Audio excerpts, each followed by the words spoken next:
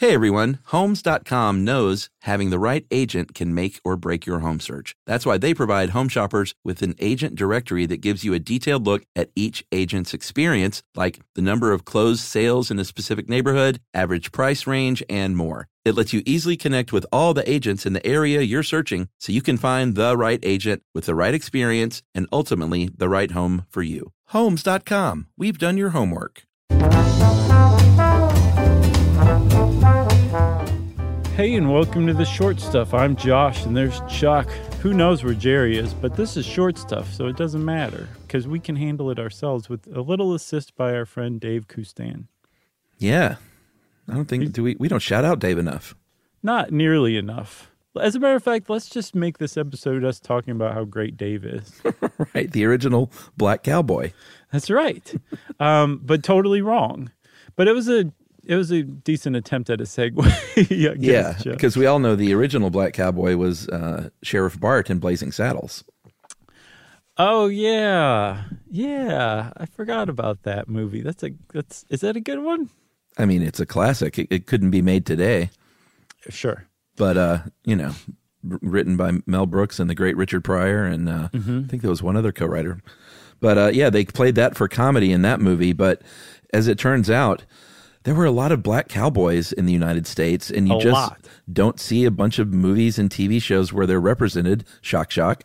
But there are some statistics that say 25% or more of all cowboys after the Civil War in the Wild West were these black men out there, like doing cowboy stuff, working hard, roping cattle, doing all the things that you see in the movies.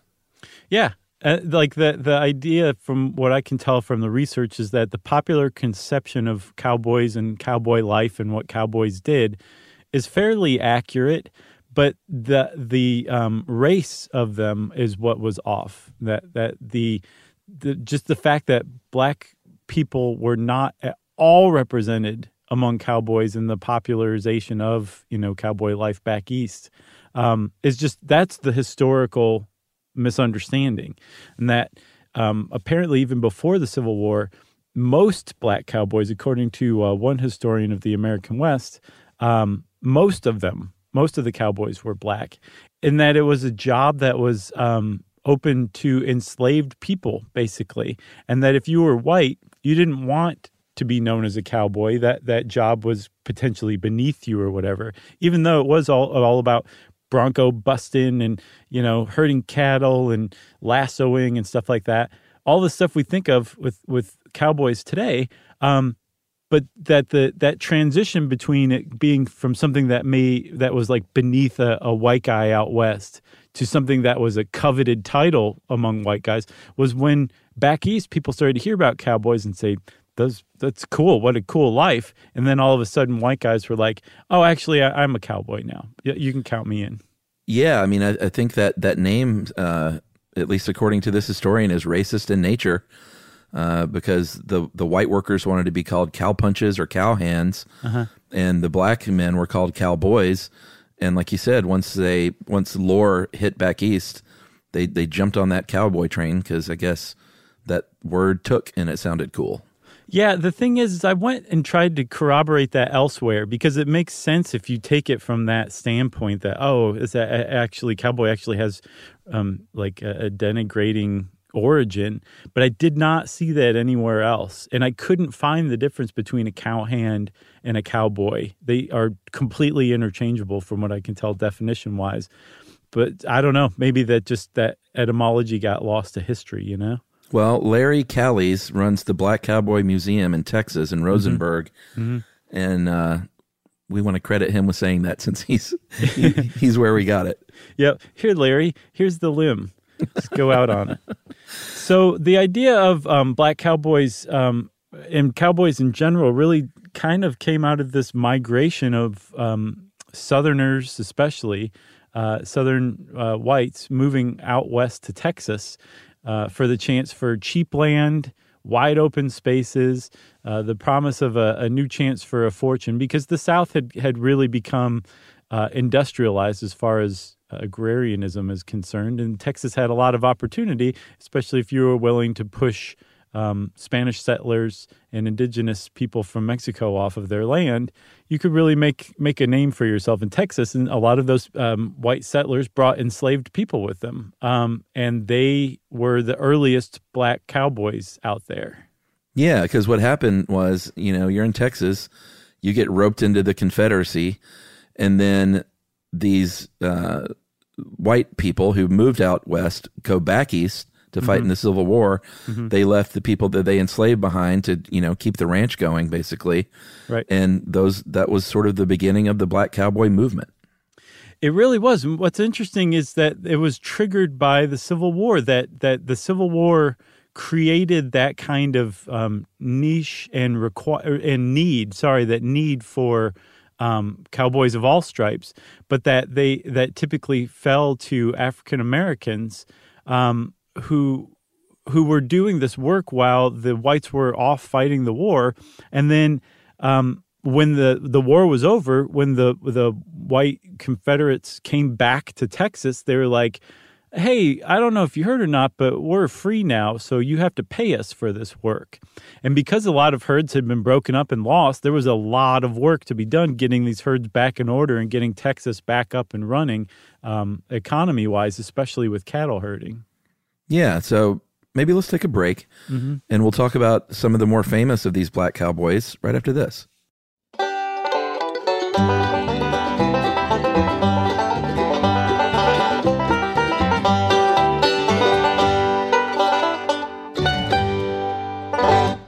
When you think about the future, what kind of technology do you envision? Whatever the future holds, artificial intelligence will undoubtedly be at the heart of it all. Join Graham Class as he hosts Season 2 of Technically Speaking, an Intel podcast from Ruby Studio in partnership with Intel. Explore the future of technology that's rapidly evolving our world today with the help of AI. There's still so much work and research needed to fully understand the power and potential of AI, and Intel is at the forefront of implementing AI and revolutionary technology that's changing the world we live in for the better. In each episode, Graham interviews the minds transforming medicine and healthcare, retail, entertainment, personal computing, and more, while pioneering new uses for AI in these spaces. Tune in every other Tuesday and explore the latest technology that's changing our world today and creating a more accessible tomorrow. Listen to Technically Speaking, an Intel podcast on the iHeartRadio app, Apple Podcasts, or wherever you get your podcasts. Today's episode is brought to you by Altoids because, let's face it, unraveling the mysteries of the universe is tough work. But with Altoids, your breath will be stronger than a black hole's gravitational pull, more intense than an alien abduction, and more reliable than your phone's battery during a podcast marathon. When it comes to needing intense freshness, Altoids have you covered. Altoids are stronger than your favorite conspiracy theory, more intense than the latest true crime docuseries, and more reliable than a Bigfoot sighting. They're not just mints, they're curiously strong mints. Find Altoids in the checkout aisle. Grab your tin today. Stuff you should know. All right, so if you look at the history books and TV shows and movies, you hear a lot about Wild Bill Hickok and Annie Oakley and all these sort of legendary Wild West figures. You don't hear as much about the black cowboys, who were also legendary figures, just in the same way. Like they would, some of them were bad guys who would shoot up a saloon and have a gunfight in the middle of the street at high noon. Many of them obviously were just regular cowboys who did hard work day and night, rustling cattle. Some of them also, Chuck, were even lawmen too. There was a guy named Bass Reeves who was the first African-American marshal, U.S. Marshal, west of the Mississippi. And he had a 32-year career and apparently was so morally unimpeachable that some people insist he was the model for the Lone Ranger. I know, isn't that crazy? It is. And I have to tell you, I grew up on the Lone Ranger, the 1982 or 3 movie. Oh, the movie. Okay. Yeah. It informed my childhood. I also watched the TV show, too, and I had like a play set and everything. But I was big time into the Lone Ranger. I watched that movie within the last couple months. It is one of the most boring movies I have ever seen in my life. It doesn't hold up, does it? I was like, my parents must have been like, what is wrong with this kid? This movie is just like watching paint dry. There's like 5 parts that are interesting, and the rest is like just slowly stringing together those parts. It's really weird, and the chemistry is like baking soda and more baking soda. Like nobody sure has what that any means. chemistry in this. It means that there's nothing happening. There's no reaction. I tell you what I love though about that movie is that color blue of his outfit. It's the star of the movie, basically. Yeah, upon and the rewatching. color of his hat too, because it was white, but it wasn't stark white. It was sort of this creamy white. Yeah, he had a tinge of badness to him maybe when needed, but I guess not. Another famous black cowboy from back in the day was a man named Bose Icard. He is on the Hall of Fame at the National Multicultural Western Heritage Museum and Hall of Fame. God bless the people who founded that. I know. And he was the right-hand man to one Colonel Charles Goodnight. He was a big, super successful cattleman in Texas. And apparently, if you've ever read or seen Lonesome Dove, Larry McMurtry's sort of classic Western. I never have. The character of Joshua Dietz was based on him, played by none other than Danny Glover, who was not too old for that S. Who is what? He was not too old for that S. That's the big line from Lethal Weapon. Yeah, that's I'm right. getting too old for this S. Oh, man, that was a great joke. I'm sorry I had you repeat it. That's all right. So there's another one named Bill Pickett, who was a very famous rodeo guy. He was one of the first African-American rodeo men, I guess. And he invented the sport of steer wrestling, which is where you ride up alongside a steer and grab him by the horns and drag him to the ground. My least favorite. It's really awful, especially when you understand what he came up with, which is called bulldogging, where it was a technique that he would overwhelm the steer with pain by biting its lip. And he was inspired by watching dogs herd cattle. So he tried it himself. He's like, this really works. But he was a genuine trailblazer in the rodeo world. And despite the fact that he was barred from competing in a lot of rodeos, even though he was among the best, that the rodeos were segregated for a very long time. And if you were an African-American rodeo cowboy, you had to compete either late at night or early in the morning before the actual rodeo started, or else you might have your own rodeo altogether. I mentioned outlaws. There was a man named Isom Dart. He was an enslaved person who went the other way, and he was a horse thief. Like so many other horse thieves, he would steal horses and cattle in Mexico, drive them across that big old Rio Grande River, and sell them off in Texas. And like so many outlaws, he was shot down by a hired gun, in this case, Tom Horn.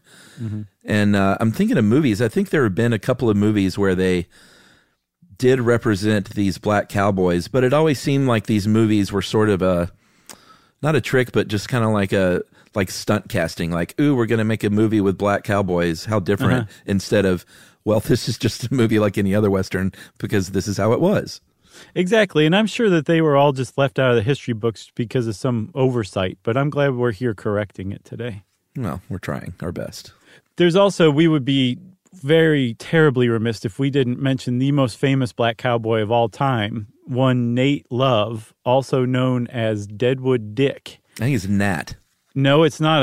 I specifically saw in a couple of places and verified it. Yeah, his name he was born Nathaniel, and I guess they just didn't feel like adding the E, which is significant because he was taught to read and write despite being born enslaved. His father taught him to read and write, so he was educated enough that he actually wrote his own autobiography in 1907. I should have just kept it as 1907. That sounded kind of old-timey. But Chuck, I think you need to read everybody the title and note that there is not a single colon found in it. Yeah, it's Life and Adventures of Nat Love, and it's spelled N-A-T and is on the autobiography title. I swear it's Nate. Well, I'm looking at the book cover. I know. I'm telling you, it's pronounced Nate. Okay, but there is no E. I just want to point out to people. Life and Adventures of blank Love, better known in the cattle country as Deadwood Dick by himself, a true history of slavery days, life on the great cattle ranges, and on the plains of the wild and woolly West, based on facts and personal experiences by the author. There is a colon. I thought that was a semicolon. There's always a colon, isn't there? It seems to be. But he was like you were describing, like he would get in shootouts, and he was kind of known as a abandoner and outlaw in some circles. But from what I can tell, he was just a legitimate, bona fide cowboy, and he led a cowboy life like any other cowboy would. Fantastic. It really is fantastic. Very, very big self-promoter, like so many of those cowboys back then. Yeah, for sure. They say that they're not entirely certain where fact it departs from fiction in his autobiography, but it's apparently a heck of a read, so go check it out. And I guess I said check it out, which means that Short Stuff is out, huh? It's out.